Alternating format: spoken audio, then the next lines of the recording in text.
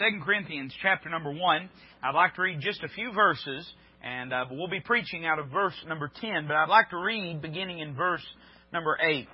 Now, the Word of God says this. Paul's writing to the church at Corinth, and he's talking about some of the things that they in their ministry have been through. And he says, "For we would not, brethren, have you ignorant of our trouble, which came to us in Asia, that we were pressed out of measure, above strength, insomuch that we despaired even of life. But we had the sentence of death in ourselves, that we should not trust in ourselves, but in God, which raiseth the dead." Now listen to verse 10 carefully. "Who delivered us from so great a death, and doth deliver, in whom we trust that He will yet deliver us." Let's read verse 10 once more. "Who delivered us from so great a death, and doth deliver, in whom we trust that He will yet deliver us." Let's pray. Father, I pray that Your Word would be powerful this morning in this place, in the ears and hearts of those under the sound of my voice. Lord, I confess myself before heaven and before These that I am insufficient for the task at hand. Lord, no doubt in a room this size there are folks in here that need to hear the precious truth of Your gospel, that You love them, that You'll save them, that You're interested in them, that not yesterday and not tomorrow, but that today is the day of salvation. And I pray, Father, that You would have preeminence in their hearts as the Word of God is preached. And Lord, there may be some in our midst that are discouraged and need to be uplifted, some that are haughty and need to be abased. Lord, I'm just insufficient for all this. But Lord, You're all sufficient. Your Word is sufficient. So I pray that Your Word would have free reign and course, and that Your Spirit would have liberty this morning to work in hearts for Your glory. Lord, I love You, and I thank You for loving me. And I ask this in Christ's name. Amen. I want to preach to you this morning on this thought, delivered from so great a death. Or if you want a different title, you might like this one, a threefold deliverance through Jesus Christ. Notice carefully what Paul says in verse number 10. Speaking of what God has done in their life, he says, "God which raiseth the dead." Let me just pause there and say this, that He is the only God that there is. But if there were 1,000 gods, He'd still be the only God that could raise the dead. Amen? And not only is He able to do that, capable of doing that, but He desires to do that. He is willing to do that. God has a long track record of raising the dead. In fact, one of these days, He's going to raise the dead again. And He has the ability to raise the deadness of your life into new life, that you might have new life in Jesus Christ. And so when Paul's talking about God which raiseth the dead, I think he is speaking with authority that God has the ability and desire and interest in doing this. So he says, this God which raiseth the dead, this is the one we're trusting in.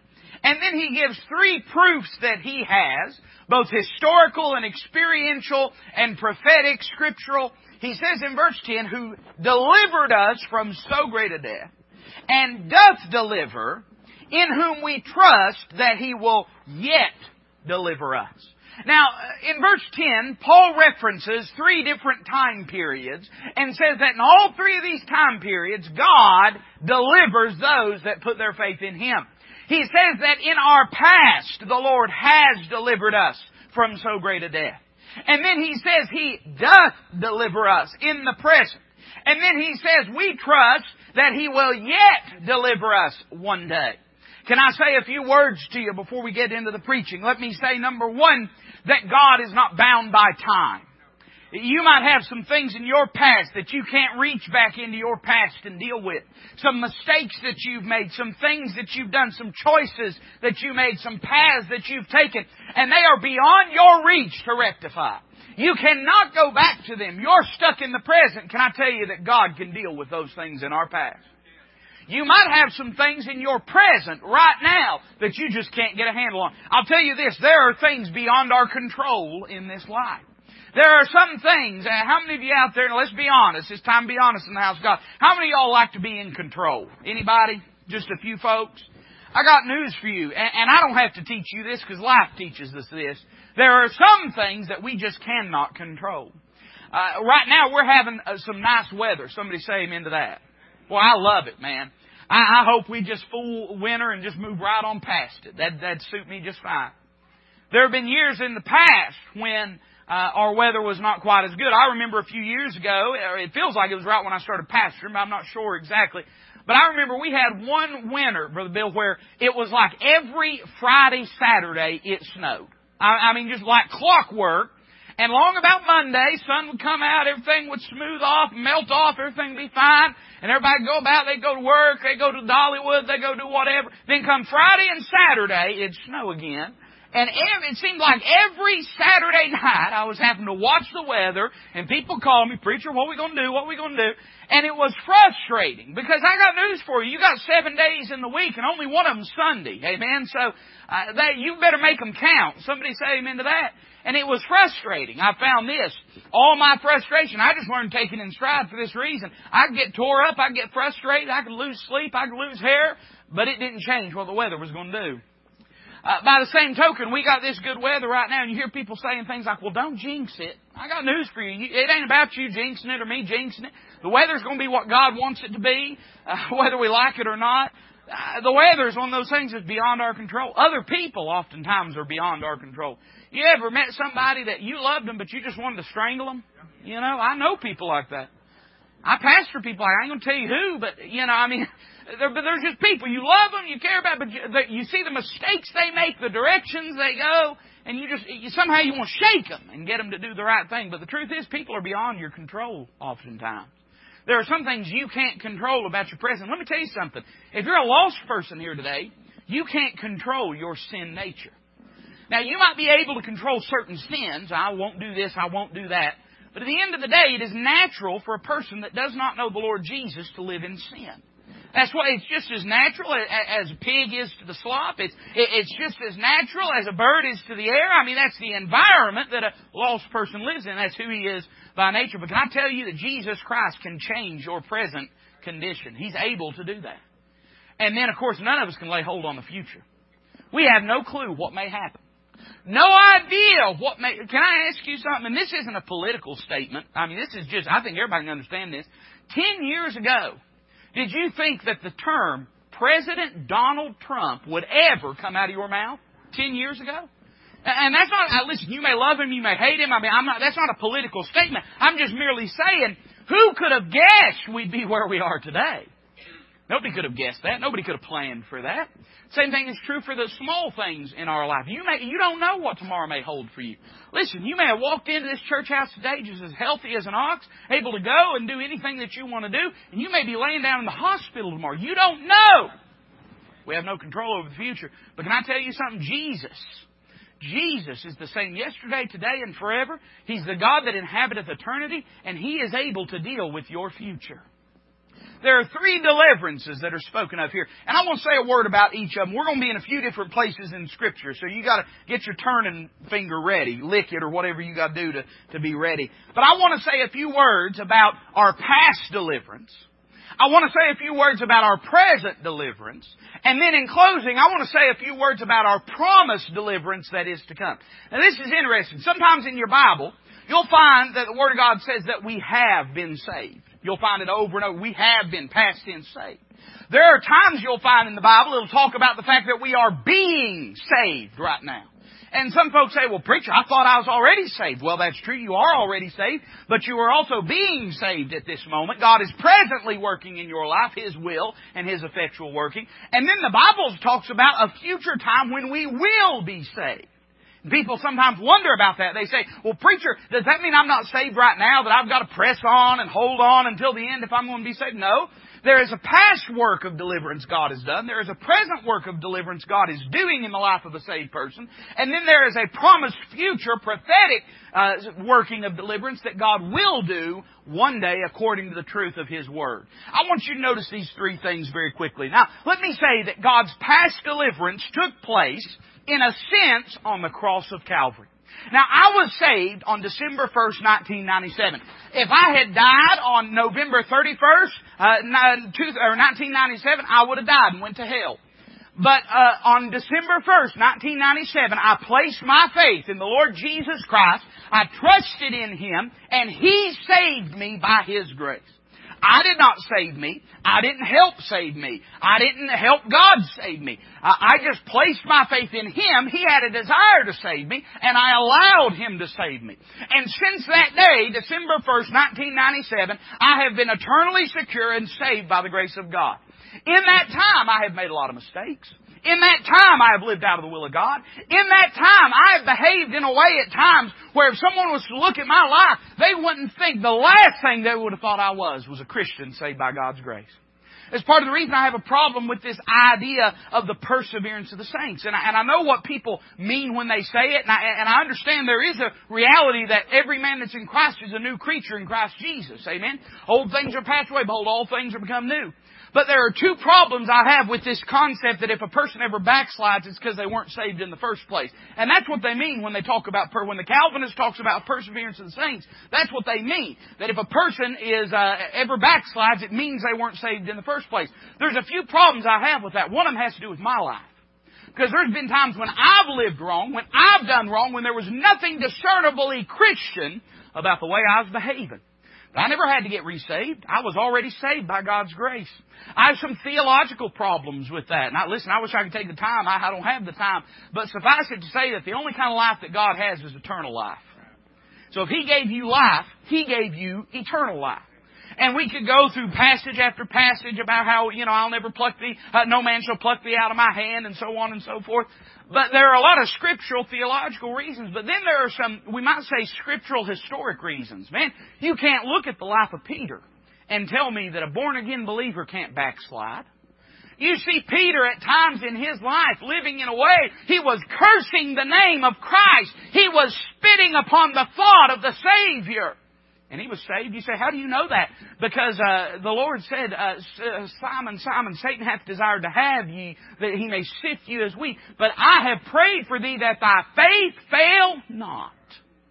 In other words, what he was saying is, Peter, you're one of mine. And I've prayed for you. And I've prayed that when you come out on the other side of that sifting floor, you're going to be stronger in faith, and you're going to strengthen the brethren. You could look at Peter, you could look at David, you could even look at the life of Paul. A lot of people think Paul was perfect, but there was a time in Paul's life when the Holy Ghost said, Paul, do not go to Jerusalem. And Paul said, I'm going to Jerusalem. And he did, and he paid a dear price for it. What I'm saying is this. I have a problem with this concept that, well, if a person backslides, they never was saved. Now, I will say this. If a person has never had any evidence of God in their life, I think that's a good indication they're not saved. If a person has never had a walk with the Lord, if a person has never had a moment when they placed their faith in Christ, and never had a moment when they spent time with the Lord, and has never had a walk with Christ, that's a pretty good indication a man's never been saved. But a person can get backslid and do wrong and sin and do unrighteous things. God doesn't throw them away. It has already been settled. He has already delivered them. So it took place on Calvary, but it was made effectual in my life on December 1st, 1997. Can I ask you this question? Has it ever been made real in your life? Can you point to a time? Now, I remember a lot of things about the day I got saved. It was a Monday evening. It was about 7:30. It was, as I've already said, December 1st, 1997. I remember the place that I was standing. In fact, up in my office upstairs, I've got a big square of carpet. That was the piece of carpet I knelt down on, and I prayed, and I asked God to save me. You say, preacher, why do you keep that? Is that some kind of lucky charm? No, that's just a reminder of what God did for me. There's nothing special about that carpet except that was the place that I can take the devil back to every time that he tries to assault and persecute and invade my mind and say, I remember on this day I knelt down, I gave Christ my heart, and it was settled at that place. But now listen, you don't have to have a piece of carpet. You don't have to know it was on December 1st, 1997, or whatever calendar day. You don't have to know what day of the week or what time of day, but you better know for sure that there was a moment in time when you accepted Christ as your Savior. I remember hearing Betty Butterworth one time, Granny Butterworth, saying, she's testifying, and she said, I don't know when it was, but I know it happened. And I think that's all right. You don't have to know every single detail, but you better know there's a place where you gave your heart and life to Christ. But the point at which this deliverance was made effectual, was made real, we should say it that way, the point when it was afforded and allowed to us was the point of Calvary. And I want to give you 3 simple thoughts about this before we move on. Let me say that in Jesus delivering us from so great a death, we deserved to die and go to hell. We were sinners, lost and undone. We had a debt we could not pay. And by the way, you don't have to agree with that for it to be so. You don't have to agree with that for it to be so. Some of y'all have mortgages. I have a mortgage. And listen, I could write my mortgage company and say, I'm sorry, I just do not accept what you say about my fiscal situation. I look at my bank account and it doesn't look like I owe anybody any debts. I look at the house that I'm living in and it feels like home, so it must belong to me. But that wouldn't make a lick of difference. They have the note. Am I right? And they know I owe a debt. I don't have to believe it or not for me to owe that debt.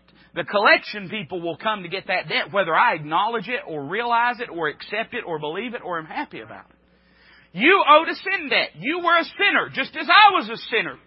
And as a sinner, we deserve to die and go to hell, and we owed this sin debt. It could only be paid by us dying and going to hell. The wages of sin is death.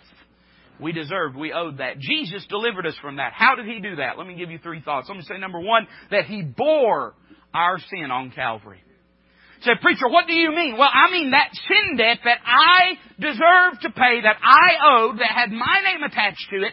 He took that upon Himself. Listen to what it says in Romans 4:25. Speaking of Jesus, it says, who was delivered for our offenses.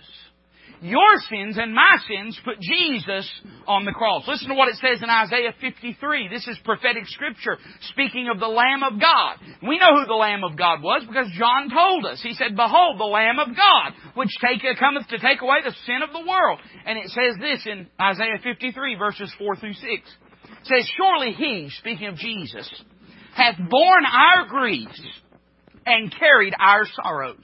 Yet we did esteem Him stricken, smitten of God, and afflicted. But He was wounded for our transgressions. He was bruised for our iniquities.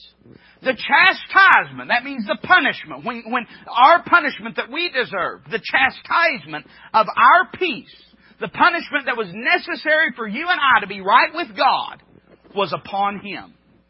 And with His stripes, we are healed. All we, that's you and me. I remember hearing a story one time of a preacher that was getting on a train and he had a meeting that he had to go to, and a fella came running up and said, preacher, I just heard you were in town. I've been under conviction. I've been lost. I need to be saved. What can you tell me? How can I be saved? And that preacher, he heard the conductor cry out, all aboard. He heard the whistle blow. He knew he had to go. He'd missed his train. So he cried back to him and he said this. He said, read Isaiah 53:6. The man said, well, what do I do when I read it? He said this, if you can come in on the first all and leave out on the last all, then you'll know the Lord. You say, preacher, what does that mean? Well, the Bible says, all we, like sheep, have gone astray. We have turned every one to his own way. And the Lord hath laid on Him the iniquity of us all. What he was saying is this, if you can understand this truth, that we're all sinners, but that Jesus has paid the sin debt for all mankind. And you'll allow His death to stand for your death. If you'll quit trying to get to heaven through your good works or baptism or good old boy or good old girl system or whatever it is that you think's going to get you there, if you'll say, I can't do it, I'm insufficient. Listen, can I just give you some Bible? Would that be all right this morning? The Bible says by the works of the law. Now what's the law? The law is the Old Testament system of righteous doing. In other words, when God set a standard and said, this is what I expect, this is what righteousness is, the Bible says, by the works of the law shall no flesh, meaning us, be justified. We cannot be made right through doing good. Now, I believe in doing good. I sure believe in doing good a lot more than I believe in doing bad. Somebody say amen to that. But all the good doing that I could do cannot save me. The Bible says, by grace you say through faith, and that not of yourselves. It is the gift of God, not of works, lest any man should boast. We ought to work for the Lord, but working can't get us to heaven. What can? We have to quit trying. Doesn't that sound funny? Did you expect to come into the house of God today and hear a preacher say you need to quit trying?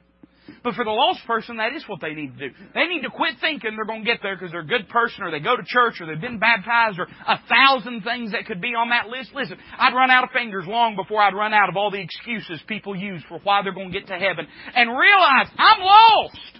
I'm one of those. Oh, we like sheep. I'm lost. And I can't save myself. But I will let Jesus take my place. I'll put on Him my sin that I cannot pay. Let me say, number one, that He bore our sin. Let me say, number two, in this great deliverance from so great a death, in this past deliverance, not only did He bear our sin, He bore it, but He became our sin. Now, this is important, and you don't have to believe what I'm about to say, but I think you're going to want to believe it by the time we get done with this first point, because it's sure good. Amen. The Bible says in 2 Corinthians 5:21, "For He hath made Him to be sin for us, who knew no sin, that we might be made the righteousness of God in Him." He hath made Him to be sin. You know, something I find interesting is inevitably the cross of Calvary is identified in the Word of God with our sin. In fact, the Bible talks over and over again how that cursed is the man that hangeth upon a tree. The Bible over and over again says concerning the mortifying of the flesh that we are to take up our cross and follow Him. And that signifies the mortifying of the old man, the old deeds. I find it interesting that Jesus carried the cross, which presented and represented our sin, up the road, up the hill to Calvary's hill. The Bible is very careful to tell us that He bore it upon His shoulders until He could bear it no longer, and He carried it up the hill of Calvary. But you know what happens to the cross? The cross is placed in the hole. Jesus is hung upon it. And that's the last we ever hear about that physical cross. You know why? Because the cross represented our sin. But when Jesus hung upon that cross, He became our sin. He became our sin. Every wicked thing you've ever done, Jesus embodied that upon the cross of Calvary. That's the reason that so many of the things that happen on Calvary happened. Don't you understand? That's the reason the Bible tells us that the whole world turned black. The darkness of our sin embodied and concentrated and manifested in that one individual upon the cross was enough to darken the sun, to turn the face of God away. He became our sin. That's the reason He cried out and said, my God, why hast Thou forsaken me?" Why did God forsake Him? He forsook Him because God is righteous, God is light, and in Him is no darkness at all. And when Jesus became our darkness, our sin, God looked away and forsook Him. He became our sin. But let me give you a third truth, and I like this. He also buried our sin. I was reading in the songbook. Some of you may have noticed I reached over and grabbed the songbook while I was sitting there because the song came to my mind. Living, He loved me. Dying, He saved me. And then listen to what the songwriter said. Buried, He carried my sins far away. You know, the gospel includes the burial of the Lord Jesus Christ. We often don't relate that when we talk to people about. But the Bible, Paul said this, "I deliver unto you that which also I received," the gospel. And he says that Jesus Christ died according to the Scriptures, was buried, and rose again the third day according to the Scriptures. Why is that important? Because it teaches us this truth, that when God smote Jesus Christ, when Jesus became our sin, and when God struck Him in a righteous, holy judgment, our sin was dealt with perpetually, definitively, and finally. It was dealt with. Jesus said, "It is finished," and it has been finished. Listen to how the writer in Hebrews describes it. By the way, I think that's why it's beautiful. We don't, after the cross of Calvary, listen, Jesus is not on the cross anymore.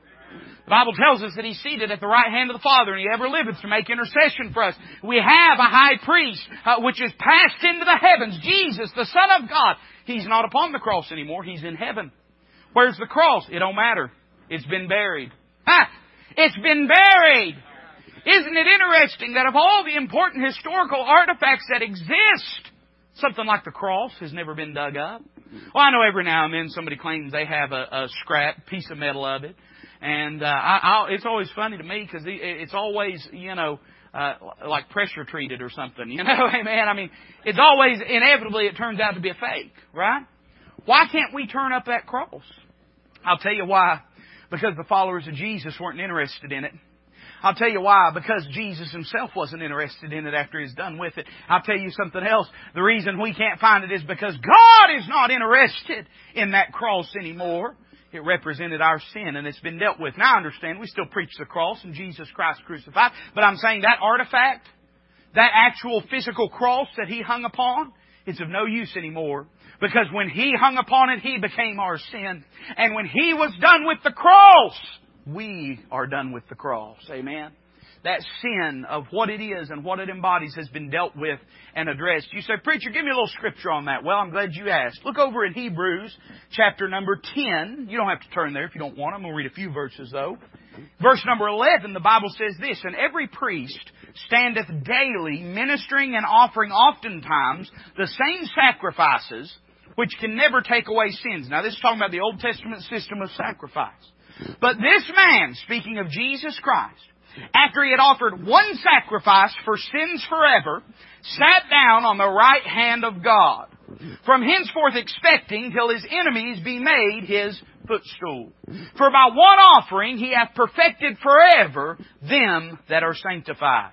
Whereof the Holy Ghost also is a witness to us. For after that He had said before, this is the covenant that I will make with them after those days, saith the Lord, I will put my law into their hearts, and in their minds will I write them. Listen what it says.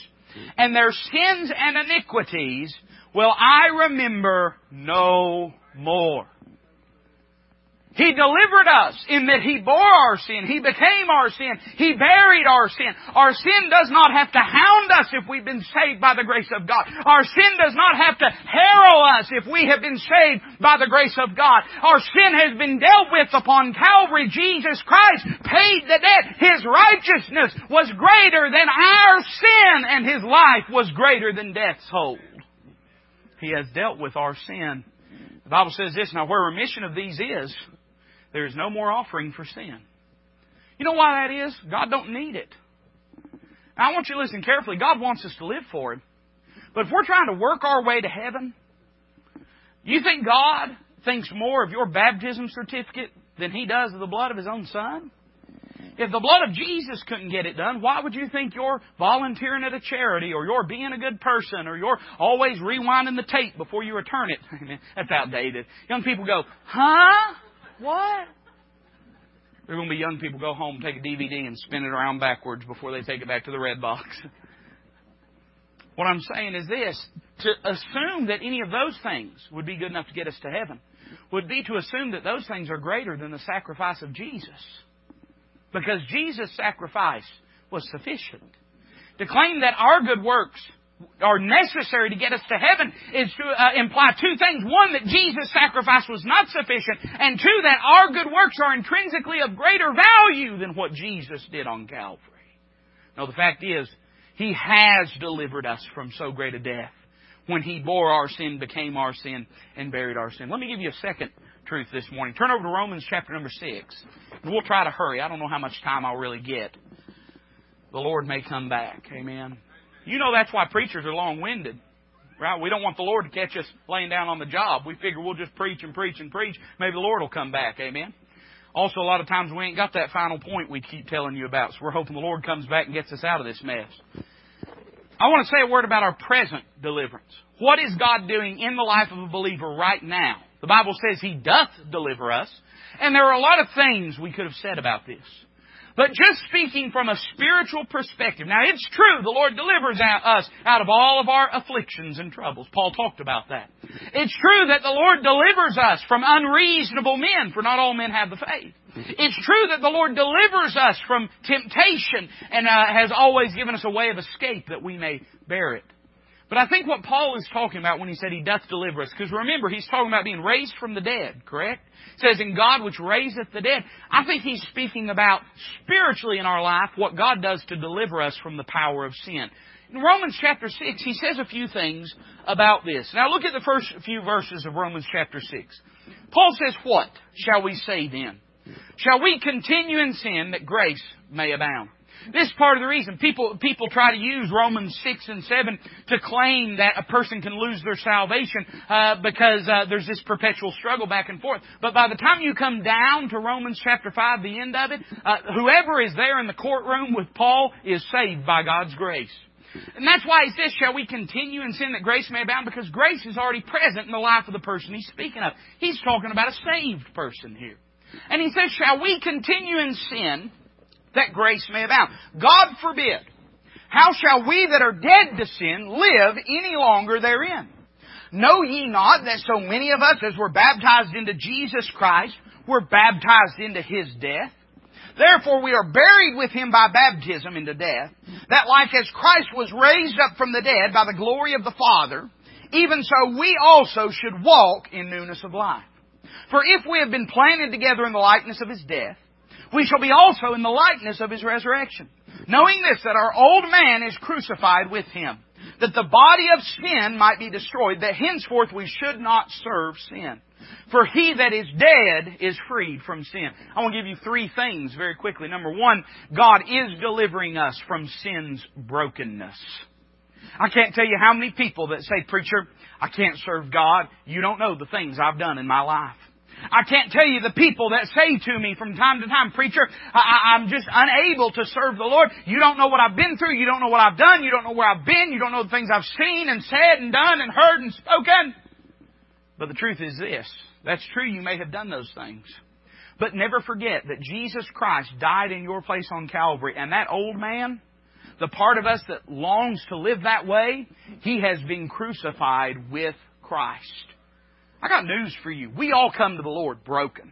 If you're afraid, "Well, preacher, I'm too messed up." Hey, don't worry about that. God's interested in messed up people. You know the people God can't help? The people that think that there ain't a thing wrong with them. Those are the people God can't help. The Bible says He's not come to call the righteous to repentance, but sinners. The problem is not that we oftentimes think too little of ourselves. God can deal with that. The problem is when we think too much of ourselves. We all come to God broken. And God mends us and binds us and puts us back together. And He crucifies that old man and He raises us to walk in newness of life. And that's what baptism is a picture of. And it's just that, a picture, nothing more. But it is a picture of us being buried with Christ in baptism, raised to walk in newness of life. You know, around here we baptize by immersion. We know and believe and understand that to be scriptural. I'm not against people squirting other people or sprinkling other people or whatever, or dipping other people. I mean, I don't have a problem. You come to camp, we got water guns and water balloons. We'll make sure some of that gets done. I don't think people that do that are bad people. I don't think that somehow them being baptized in that way makes God mad at them. But I don't believe that to be baptism. Now, there's a lot of reasons for that. I can give you a lot of scriptural reasons. The Bible talks about the Ethiopian eunuch, that they went straightway up out of the water, right? You can't go up out of water that you ain't down in the first place. Amen? I could talk about the fact that there is a Greek word for sprinkle in the New Testament, and the Bible uses it over and over again about our conscience being sprinkled. But that's not the word that's used for baptism. The word used for baptism is baptizo, and it literally means to immerse. But also because of the imagery and picture that Paul presents to us here in Romans 6. Buried with Him. Buried with Him.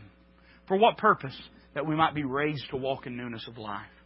Just as Jesus became our sin, died on Calvary, buried that sin, and when He raised victorious and perfect and sinless, just as He had been before the worlds began, just as He had been before Calvary. So you and I have been freed from the brokenness of sin. Preacher, I'm a broken person. I've made mistakes. That's all right. Jesus has dealt with those mistakes.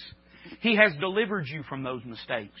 So there is no reason. You know, oftentimes it's a cop-out. Oftentimes it's not that we have regret about our past. It's that we have apprehensions about our present and our future. We don't want to serve God. We're afraid to serve God. We think it's going to somehow disrupt our life if we serve God. Don't worry about that. That's just the devil putting that in your head. You just go ahead and ignore that. He's a liar from the beginning. You have faith in God and trust that if God loves you and saved you and brought you and bought you, then He has a plan for your life.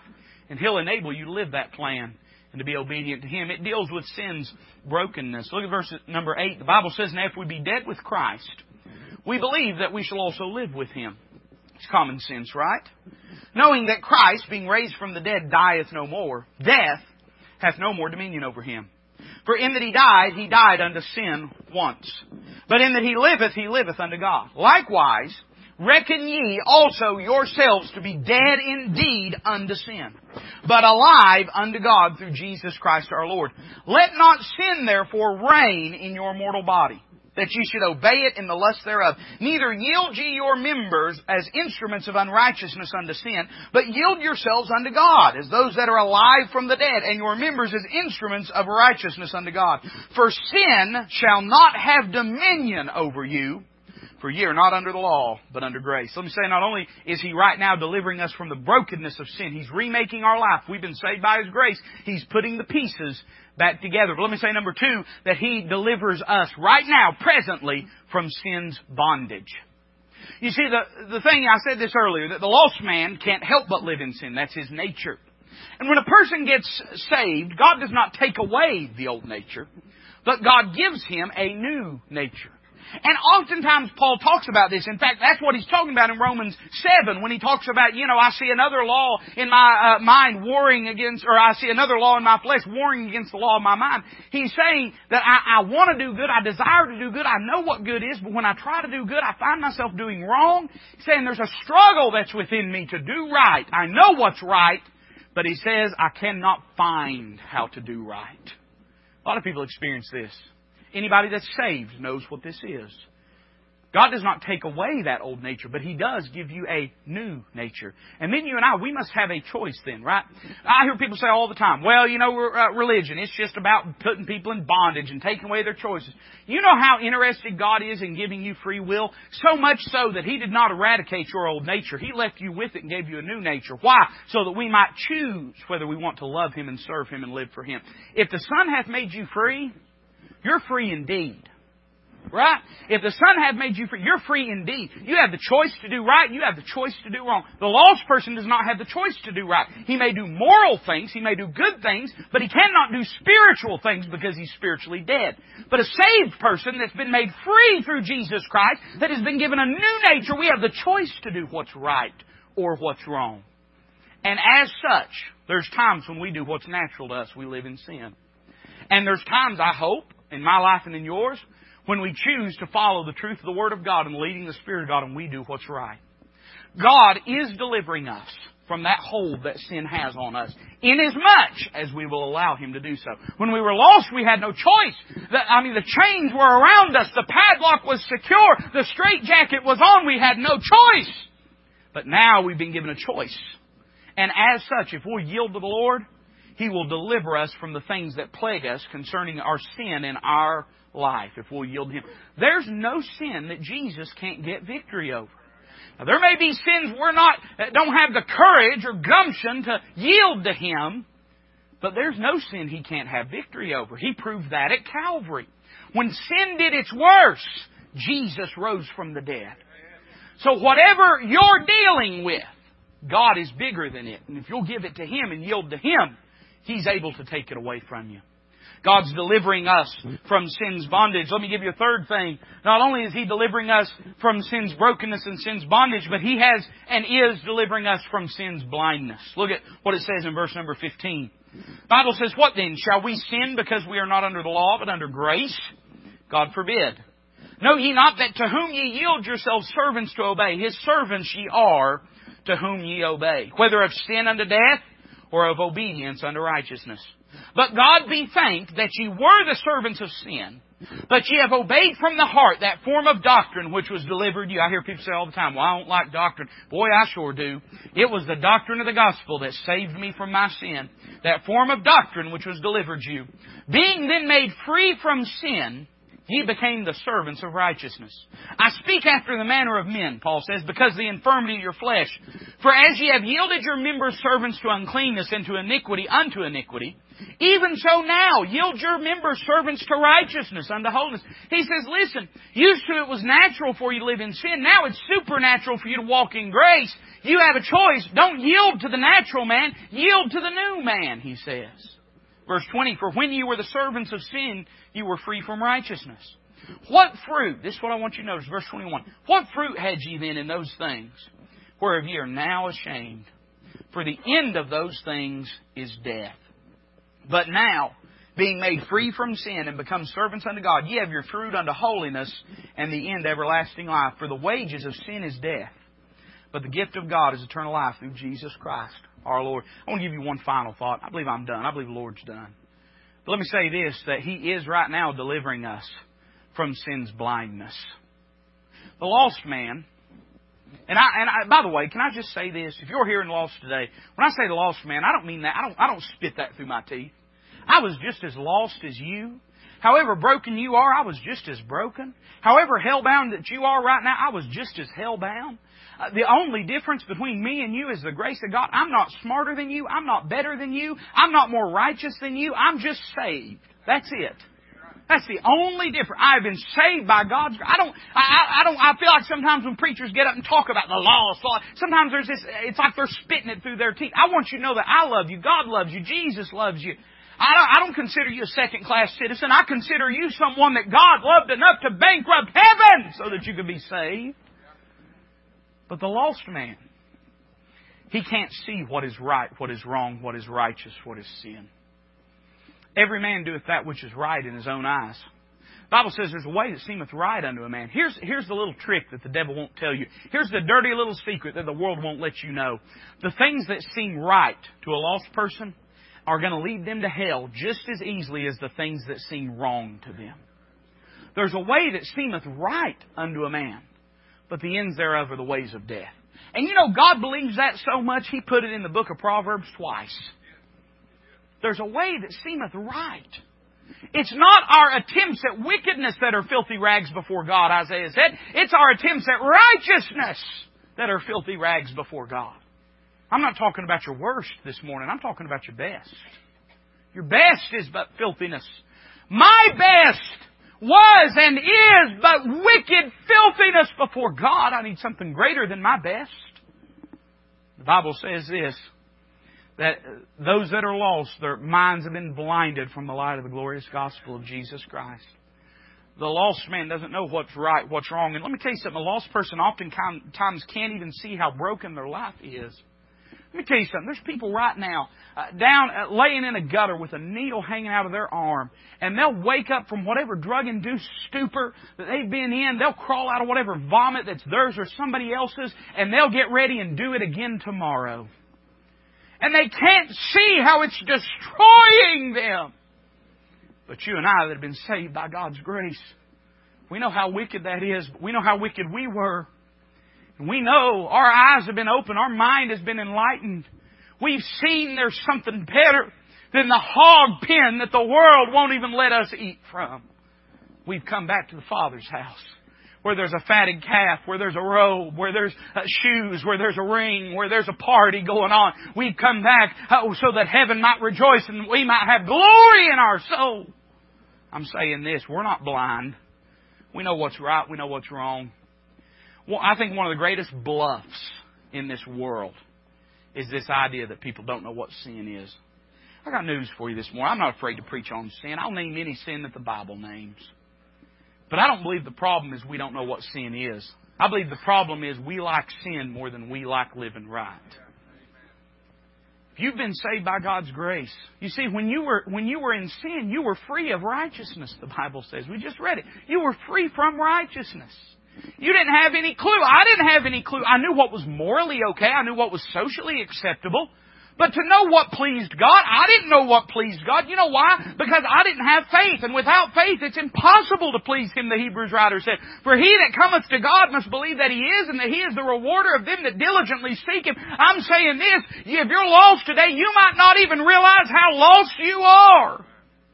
For those that have been saved, we see how ugly we were. We see the miry clay that we were in. We see how deep that pit was that He lifted us out of.